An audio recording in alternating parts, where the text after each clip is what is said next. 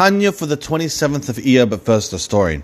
The Baal Shem Tov was known to spend a lot of his time and a lot of his attention directed towards simple people. Unlike many very famous rabbis and Jewish leaders who dealt exclusively with the higher souls and the greatest among the generation, the Baal Shem Tov gave an exceptional amount of attention towards the simple people.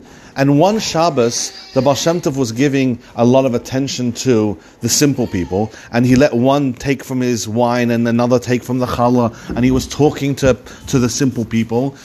And after that was done, for the second meal, only the greatest scholars were allowed, the greatest students of the Baal Shem Tov were allowed to join in for the meal. The Baal Shem Tov spoke with them deep secrets of Torah, and the Baal Shem Tov felt in the room that people were very puzzled. How come the Baal Shem Tov was giving so much attention earlier to the simple people? It was so beautiful that now, with only the exclusive, greatest rabbis of the generation all inside the room, and they couldn't understand why the Baal Shem Tov didn't always do it like this. Why he let other people join in. Baal Shem Tov could sense what they were thinking.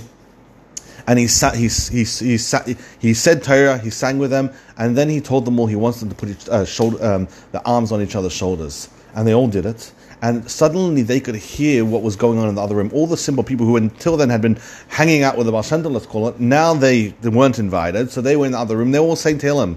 And the students of the Baal Shem Tov got to feel what was going on, like the reverberations of the people's, of these simple people's prayers as it went into the higher worlds.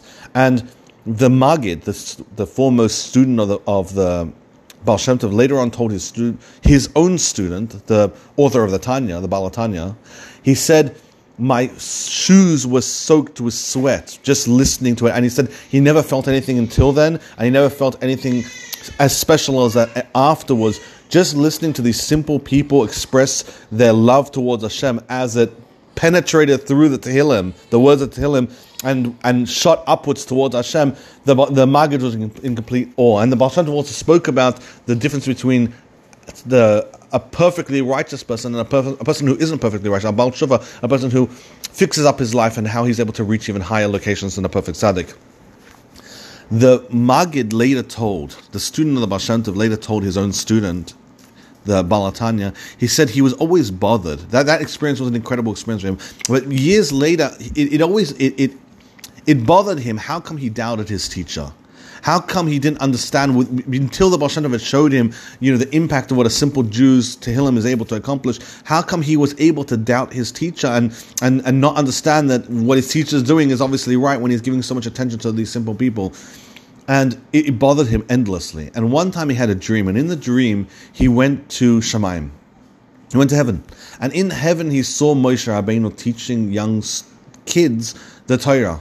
Moshe Rabbeinu was starting from the very beginning of the Torah, and he was talking about the story of Avraham being promised that he was going to have a son. And Avraham laughs and says, how is it possible, such an old man? Avraham Avinu was a very old man at this point. How is it possible he was able to have it? So Moshe Rabbeinu is teaching in heaven to all these tiny little children the explanation. And one of the little kids asked, how come Avraham Avinu doubted Hashem? Hashem had told him he's going to have a child. Why didn't he believe? So Moshe Rabbeinu explained, it wasn't Avraham Avinu himself, it was his body. He was a soul put into a body. His body expressed those doubts, but he himself wasn't in line with those. He never doubted God. But his body, because he was a corporal, fleshy person, the flesh naturally has an impulse to question and doubt everything. That's what questioned. And the Maggid said he gained a lot of comfort from this dream because he understood that it wasn't himself that was really doubting his own teacher, the Baal Shem Tov. He would never have doubted the Baal Shem Tov, but naturally, because he was a physical body, his flesh was what doubted the Baal Shem Tov. Where are we holding in the Tanya so far?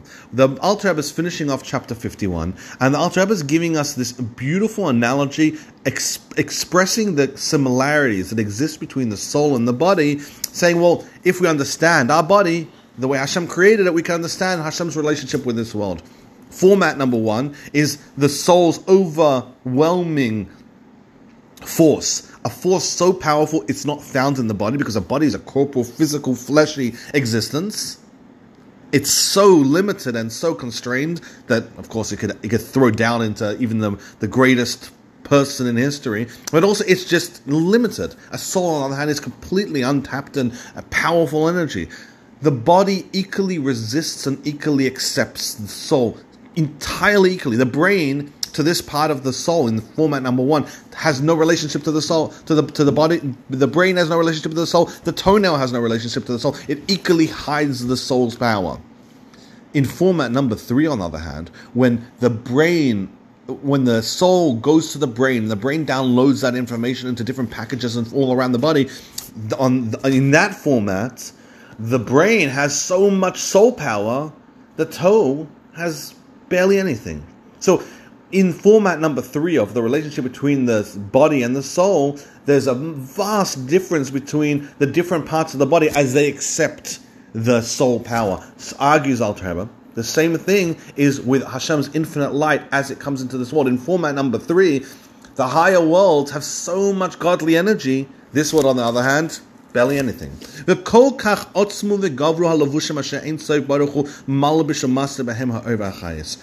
garments of this world, the lower world, are hiding God's infinite energy to such a powerful degree. To such a degree, you look around in this world with tables and chairs and roofs and floors, and you just don't feel the godliness anymore. And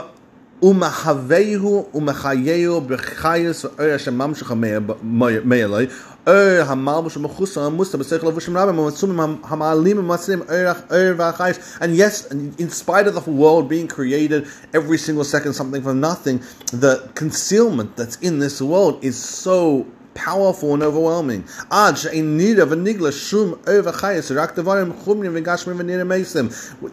such a degree, when you look at things, you don't feel the energy. You don't see it. You can't look into a chair and see godly energy rushing through because it's a physical, corporeal world. The chair seems dead, but the truth of the matter is the chair is a living organism because it has a living, godly energy that rushes through it, enabling it to be an existence. And so therefore, we look at the chair, see nothing, but that's really not the truth. The truth is there is godly energy enabling it to be a chair, enabling it to be an existence. And if godly energy wasn't in it, enabling it to be an existence every single second, it would cease to be. It wouldn't die, it wouldn't melt, it wouldn't decay, it would cease to be. And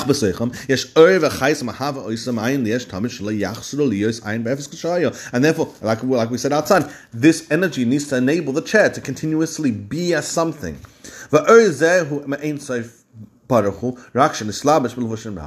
is unlimited godly energy that enables it to be an existence. But it goes through an incredible concealment, incredible constriction of power to such a degree that this energy is now animating and giving life and existence to a chair. Like it's written in Eitz Chaim,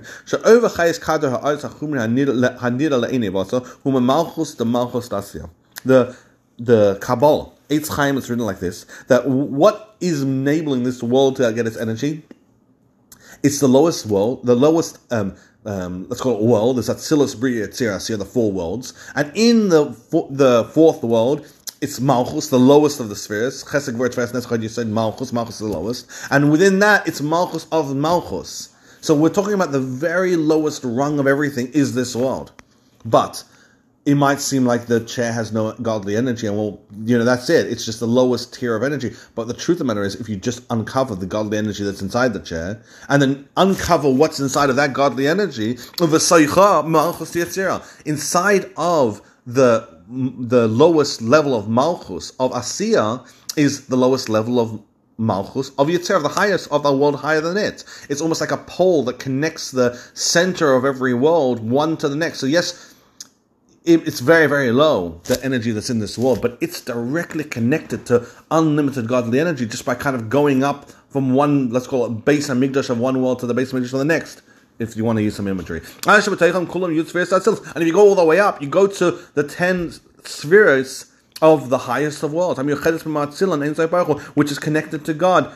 Unlimited energy. So yes, the energy as it comes into this world is very low. In the analogy of the body, let's be really practical.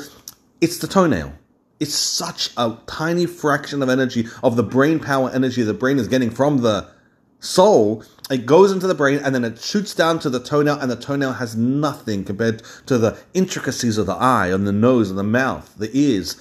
So much goes on over there, and yet the toenail, it's nothing. But the same, if you uncover the brain power that's going to the toenail, you discover an incredible resource, power of DNA, let's call it, or impulses, powerful impulses are still going to the toe. Yes, the toe doesn't know how to express it, just like this world doesn't know how to translate the godly energy because it's been broken down to such a degree. At the same time, look inside a little deeper and you'll start to realize that inside that impulse that enables the toenail to be a toenail is a powerful brain energy which is coming straight from the soul. Thank you so much for joining the Tanya. Tanya's a little niche. She's not and for Shem for and